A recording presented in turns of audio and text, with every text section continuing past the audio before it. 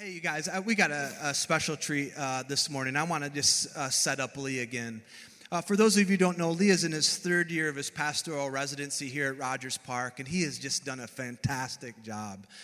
Him and Kelsey together are all a great team, but when Lee came on a few years ago, he's just done an incredible job of investing in our community, being involved in discipleship relationships, and once in a while we get him up here where he gets the opportunity to bring the word. Now, I want to set Lee up here this morning because initially in our preaching schedule, this was an open preach where Lee was going to get to be able to preach anything that he wanted. But as we're going through our series in the book of Galatians, what we find today is actually now, since the schedule changed, that Lee has one of the toughest passages probably in all the Bible this morning. But this is Praise all good. This is where it's great. This is where preachers are made. These are man makers. And so I am so grateful for Lee, and I'm just really proud of him and the work that he's doing. And so let's give him a whole lot of amens and what's up and way to goes this morning, huh? All right. Thanks, Jay.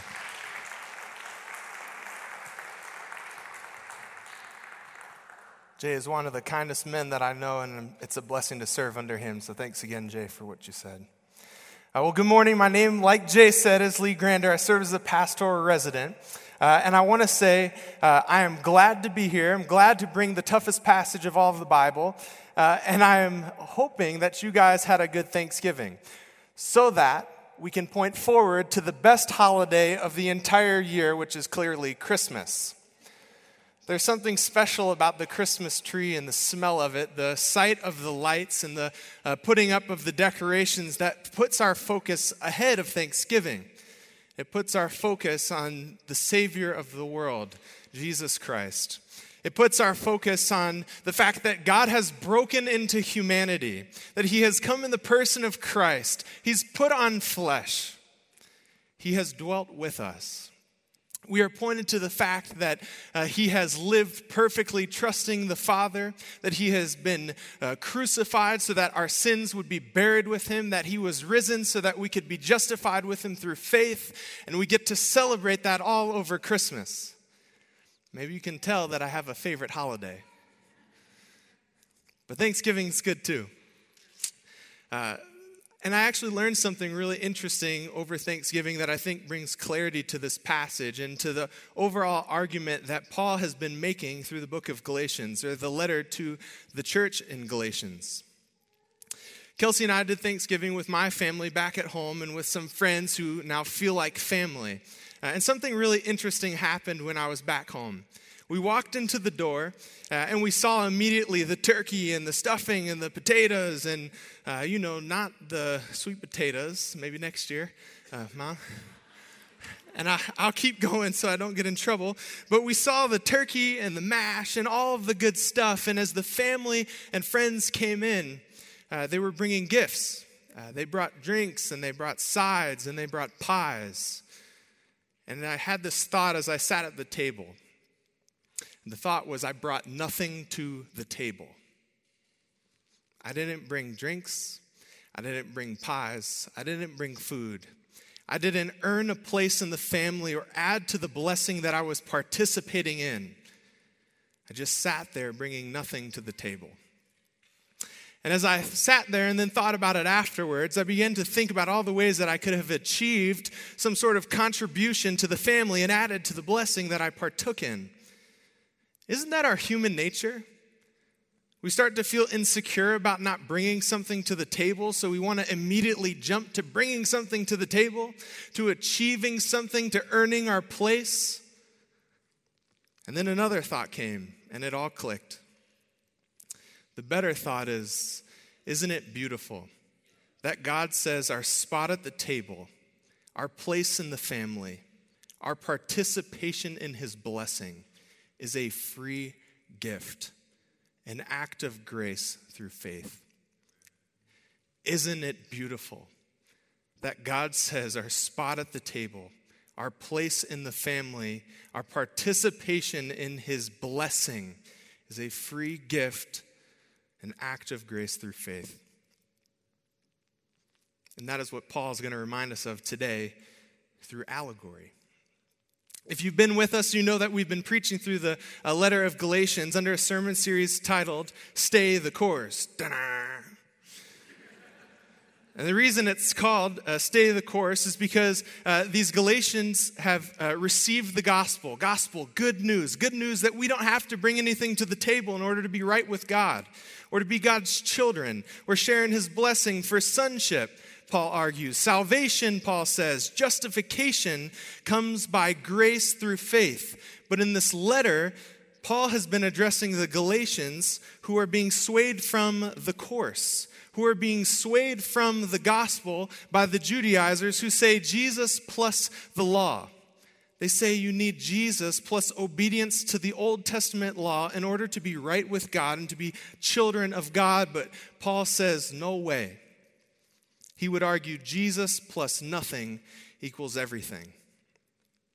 Paul has recently been articulating in our past sermons that the law was not given so that we could earn right status before God. It was given to show people our sin.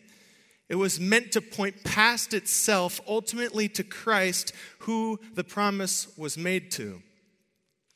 And today we will see this climactic point of Paul's argument in Galatians 4:21-31. So this would be a great time, if you've got a Bible, to go ahead and open it to Galatians chapter 4, verse 21 through 31. If you need a Bible, that's our free gift to you. There's Bibles on the tables as you go out, and if you need one now, I'm sure if you raised your hand, we could grab one for you. Or flip to it in your phone. But as we read it together, we will see Paul's climactic argument where he points to the Old Testament, the very place the Judaizers are seeking to convince the Galatian Christians to be right with God, you need Jesus plus the law. But Paul will show that even the Old Testament is in agreement with him. Paul will not say that we need Jesus and the law, but the big idea that Paul will articulate from our text today is we are children of God if we trust God's promise. We are children of God if we trust his promise. For those of us who are able to stand, would you please join me for the reading of God's word?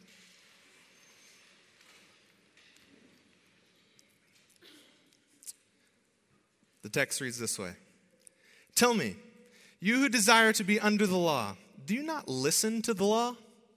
For it is written that Abraham had 2 sons, one by a slave woman and one by a free woman. But the son of the slave was born according to the flesh, while the son of the free woman was born through promise. Now this may be interpreted allegorically, and we'll come back to that word later. But it's interpreted allegorically that these women are 2 covenants. One is from Mount Sinai, bearing children for slavery. She is Hagar. Now, Hagar is Mount Sinai in Arabia. She corresponds to the present Jerusalem, for she does not bear. She corresponds to the present Jerusalem, for she is in slavery with her children. But the Jerusalem above is free, and she is our mother. For it is written, Paul quotes Isaiah 54, verse 1. For it is written, rejoice, O barren one, who does not bear. Break forth and cry aloud, you who are not in labor. For the children of the desolate one will be more than those of the one who has a husband. Paul continues, now you, brothers, sisters, like Isaac, are children of promise. But just as at that time he who was born according to the flesh persecuted him who was born according to the Spirit, so also it is now. But what does the scripture say? Cast out the slave woman and her son, for the son of the slave woman shall not inherit with the son of the free woman. So, brothers, sisters, we are not children of the slave, but of the free woman. Let's pray. Father, we come to you in a great excitement.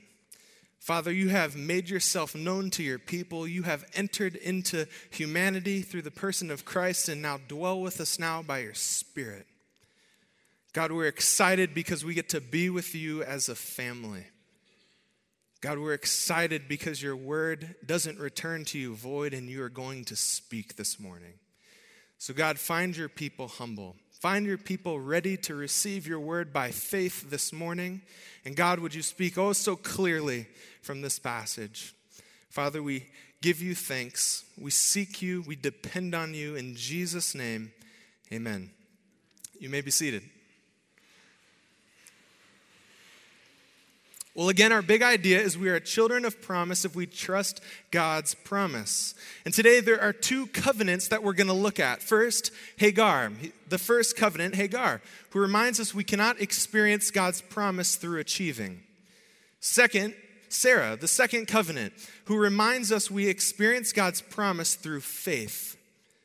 We will then deal with Isaiah 54, verse 1, which points us to what God has for us today and in the future. But before we go there, we need to do a quick background of Abraham and his two wives as well as his two sons, because it's crucial for our understanding of the text. Paul assumes that we have a great knowledge of the Old Testament, so he leaves out a lot of detail and writes this, so we'll give a quick overview. Paul opens the text with the historical narrative of Abraham, Sarah, and Hagar, and pulls the story from Genesis 17 and 18, and then also 21. This is a story of God promising Abraham a child. Mind you, Abraham was about 75 and Sarah, his wife, 65 at the time that God made the promise. As the story goes, Sarah was barren and had been waiting for God to fulfill this promise for some years. Sarah suggests her husband sleep with Hagar, a younger slave, in order to achieve the promise of God. So Abraham entered into a polygamous and sinful relationship. Abraham and Hagar then had a son named Ishmael. As you would guess, there were some marital issues between Sarah and Abraham after that happened. And then after 24 years of silence, God spoke to Abraham, re-upping the covenant, saying that through Sarah, you will indeed bear a son, and I will make a covenant with you. The covenant that through him, all the children, you will have more children, more numerous than the stars. Through him, all people would be blessed, all of the nations. Yahweh would be his God, and that he would receive an everlasting inheritance. God says the promised child will not come through Hagar, but through Sarah. And around 95 years old, Sarah had Isaac. And now our question is, what did the two women teach us? First, we cannot experience God's promise through achieving. We do not become children of God by achieving God's promise, and Hagar shows us that. In verses 21 through 25, Paul brings up this historical narrative that we just heard and says, now he, writing under the inspiration of the Holy Spirit, is going to show how the Old Testament proves that we are children of God if we trust his promise by way of allegory. An allegory for us is, at its most basic level, an illustration that depicts a general principle. The general principle found through Hagar is that mankind will not experience God's promise through achieving. And this is really crucial, so slow down, think about this one. Paul then says Hagar represents Mount Sinai, the covenant of Mount Sinai, bearing children for slavery, corresponding to the current Jerusalem. Paul is aligning Hagar with the law. Because Hagar is identified with the law, Paul is also saying that the people will not experience God's promise through the law. A few weeks ago, Jamie taught on the law and the promise very well. He made it clear from Galatians 3:19 and then 24 that the law was given to show us our sin, to point past itself to the one whom the promise was made, that Jesus, that's Jesus, the promise who was made to Jesus, and that now by faith in Christ we might be justified, earned right standing before him. So Hagar is an illustration of how people who pursue God's promise or blessing through the law or through human achievement will just reveal their own sin. By Sarah's suggestion and Abraham's agreement, the three pursued to gain God's promise through human achievement. The young slave had a better chance, they thought, of being pregnant than Sarah, who was old and barren. And in doing so, they ended up sinning against God by entering into that polygamous relationship, having sex outside of marriage, which was not God's plan. I hope you see this. Just as God never planned for his promise to be fulfilled through the law, God also never planned on mankind achieving the promised child to Abraham outside of marriage. In Genesis 17, God tells us after this whole ordeal happens that Sarah will bear you, Abraham, a son, and God will establish his covenant with him and not with Ishmael. We cannot achieve something that only God can give. We cannot achieve in our own might the promise or blessing of God. For us, this means that we can't achieve or earn God's blessing. We can't become sons of daughters of God because we do things so well, that we follow religious practices so well.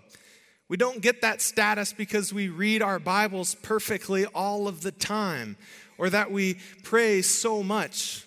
We don't earn status as children of God because we serve in book drives. We don't earn righteousness before God because we serve the poor in places such as Breakers. You know, the cool thing about the law is that it was not given as the condition to receive blessing, but the response. The law was given to the Israelites who were just saved from slavery in Egypt, so that they could respond to the blessing that they already had from God. They had been saved. Likewise, now we pray, we read our Bibles, we serve in book drives, sharing and showing the love of Christ with our neighbors. We pursue serving opportunities in retirement homes like Breakers, not because it's a condition for us to receive blessing, but it's in response of having already received God's blessing. So the question is, how do we experience God's blessing and his promise? How do we experience it? Well, we see that answer in the second covenant, and the simple answer is through faith. We experience God's promise through faith. Paul shows us that Sarah is the second covenant that corresponds to the Jerusalem above. Sarah is the free woman, but is not given much mention in our text. Rather, Paul relies on our assumption that we know who Sarah is. And he relies on this assumption that we feel the magnitude of what he's saying. Sarah is the free woman. Who knows that Sarah this morning is good news for us, that she's associated with the free woman? Nobody. It's confusing. How is Sarah the free woman? Well, in Genesis, Sarah's kind of described as a not so great person. Sarah is the one who blames God for preventing her from having children. She's the one who suggests Abraham sleep with Hagar to achieve God's promise. She's the one who deals harshly with Hagar, so harshly that the slave runs into the wilderness to flee her. Sarah is the one who hears the servant of the Lord say, she will have a child next year, and then laughs. She's the one who doubted God's promise. And you may say, why is Sarah being the free woman good news for us? She seems awful. And that's exactly it.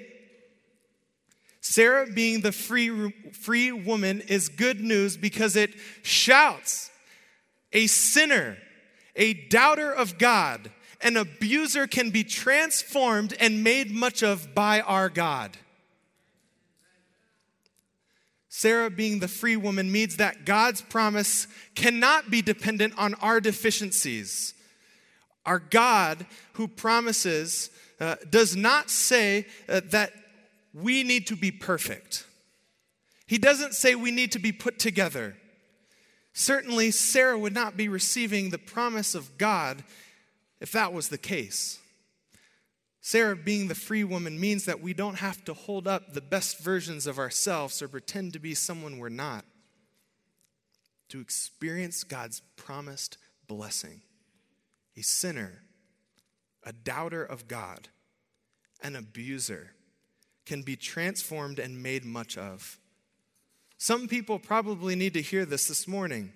Don't let shame and guilt keep you from running to God this morning. He loves the sinner. He welcomes the doubter. He holds the abuser in his arms when we come considering God faithful, able to make much of us and transform us. In Hebrews 11, chapter 11, we see Sarah's connection to the promise through faith. And by faith, it reads, even Sarah, who was past childbearing age, was enabled to bear children because she considered him faithful who had made the promise. Sarah represents the new covenant that by faith in Jesus, we can experience the promised blessing of God. And now let me pull over real quick and address something. I want to address the topic of infertility. And I want to be very clear. I know some of us sitting in this room have been struggling with that. And I know we all know someone who is, and it's difficult.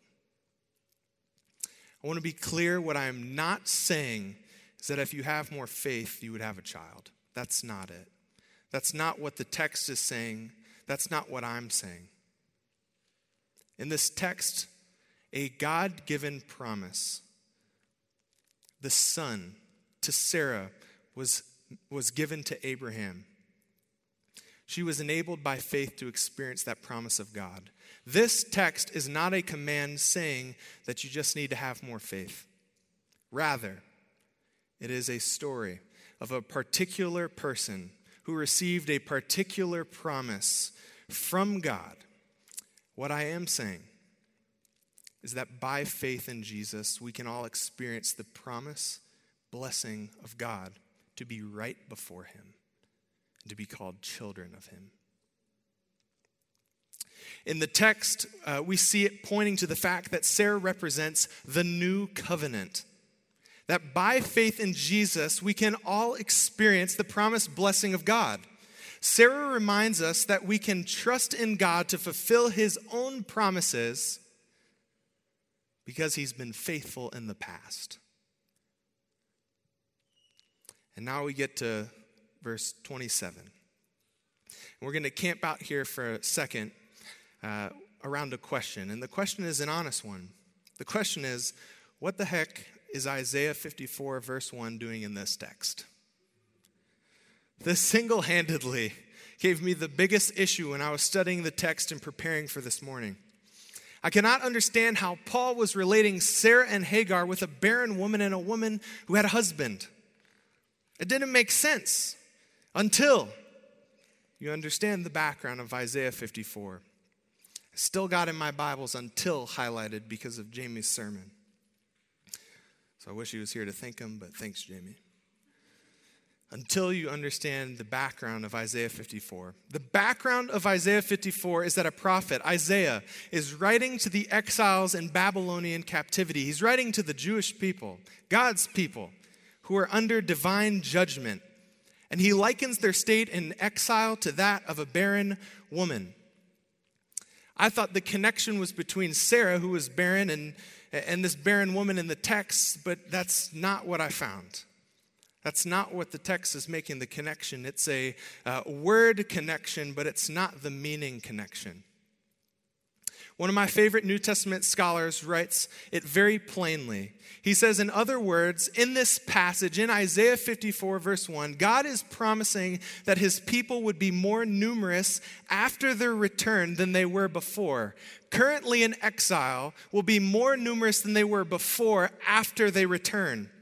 This promise, he says, received a literal but partial fulfillment in the restoration of the Jews to the promised land. I know, hang in there with me. We're in the classroom right now. But it's true. Spiritual fulfillment that one day that their descendants would be more numerous than before after they get out of exile. Paul would argue is found in the growth of the Christian church, since Christian people are the seed of Abraham. Here is a great reversal envisioned by Isaiah that Paul is picking up. It's from barrenness to fruitfulness, from despair to joy, from desolation to blessing. It's from slavery to freedom. And it starts to click. Hagar associated with slavery. Sarah associated with freedom. Once a people was trapped in barrenness, in despair and desolation. They were trapped in slavery under the law. But in Christ, in the new covenant, we move to fruitfulness, to joy, to blessing. And this accomplishment can only be achieved through the unilateral, single-handed intervention of God himself. This great reversal must point you to Christ Jesus.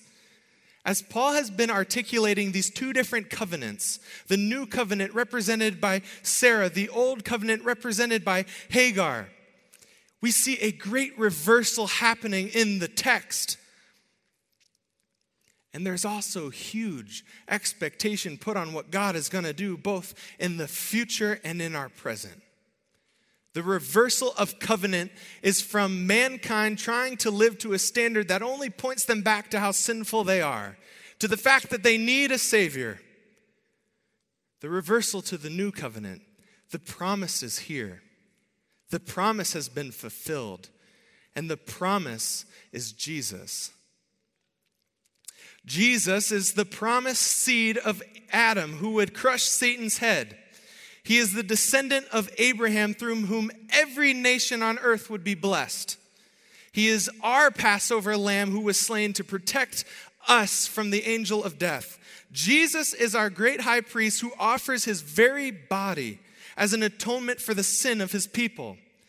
Jesus is the shepherd of his sheep who restores the soul of his fold and leads us into paths of righteousness. Jesus is the only way through which we can be united to God, the only way we can have a seat at the table, the only way we can experience the blessing that was promised by God. We can say we are children of God when we trust in Jesus. Now, Paul lands his plane slowly. He finishes the passage by restating his big idea and giving us very practical applications for those of us who believe to walk out with. In Galatians 4:28 and 31, Paul says, "Now you brothers, sisters, like Isaac, are children of promise." He says in verse 31, "So brothers, sisters, we are not children of the slave, but children of the free woman." Just like Paul tells and reminds the Galatians, you guys, we need to tell one another. We need to remind our brothers and sisters in Christ who we are as God's children through faith.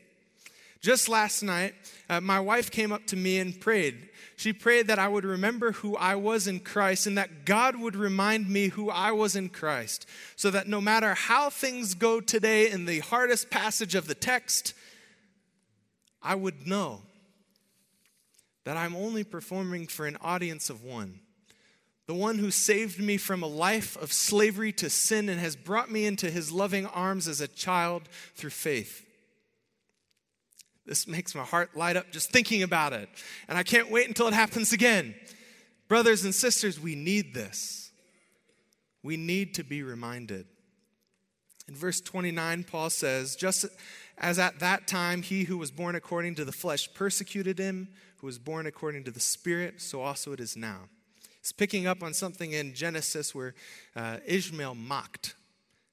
Ishmael was quoted as mocking persecution, associating it with the Judaizers who are now making fun of the Galatians for holding on to believing in Jesus alone for their salvation and right standing before God.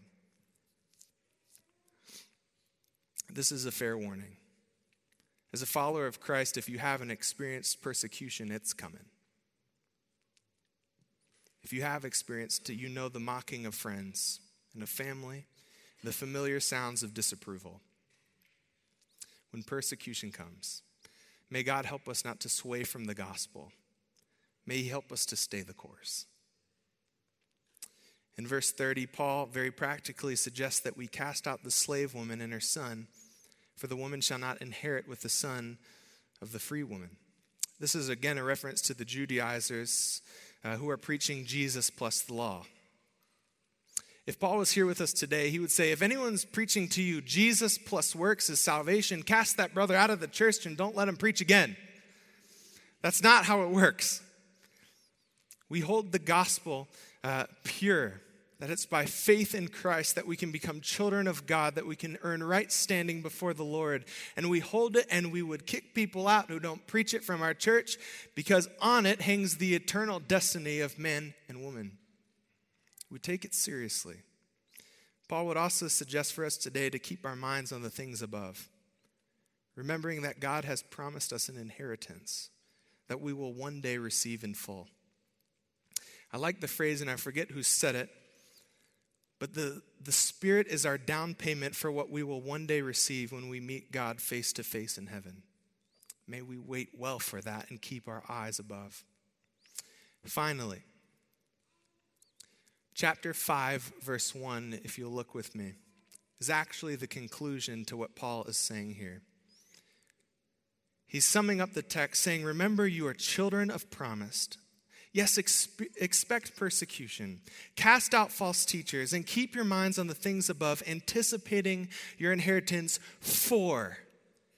because Paul says, for freedom, Christ has set us free. We are no longer slaves to the law and to sin, but we are children of God through faith. Paul says, for freedom, Christ has set us free. Stand therefore, and do not submit again to the yoke of slavery. As we get ready to close and pray out, I want to invite you. If you've not yet experienced the freedom of being in Christ Jesus, there will be deacons who are going to be standing along the side of the aisle. I want to invite you to maybe pray with them for the first time. Our deacons will be up front for the remainder of the service so that you can pray and ask them to pray for anything that you need, big or small. Maybe you're experiencing some difficulty right now, and you could really use someone praying and interceding on behalf of you, and realizing that God is for you and He is with you. I want to encourage you to do that as we end. Finally, I want to say, church, when we know that by faith we are children of God, when we know the freedom that Christ has set us free for, there is no reason to ever go back. There is no reason ever to stray from the course. You can experience that freedom as children of God simply by faith. Stay the course. And today, my sincere expectation and hope for our church is that we would all be experiencing the great freedom in Christ that we have through faith. Let's pray.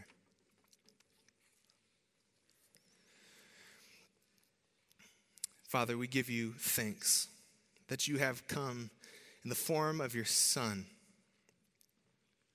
to set us free. God, that you don't ask us any longer. You don't say that we can somehow achieve right standing and sonship before you. But God, you have given us it as a gift.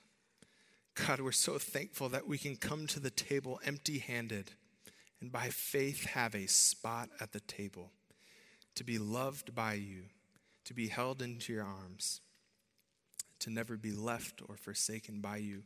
Father, we are a grateful people this morning. May we sing, may we rejoice, may we go forth remembering that you have set us free. In Christ Jesus we pray. Amen.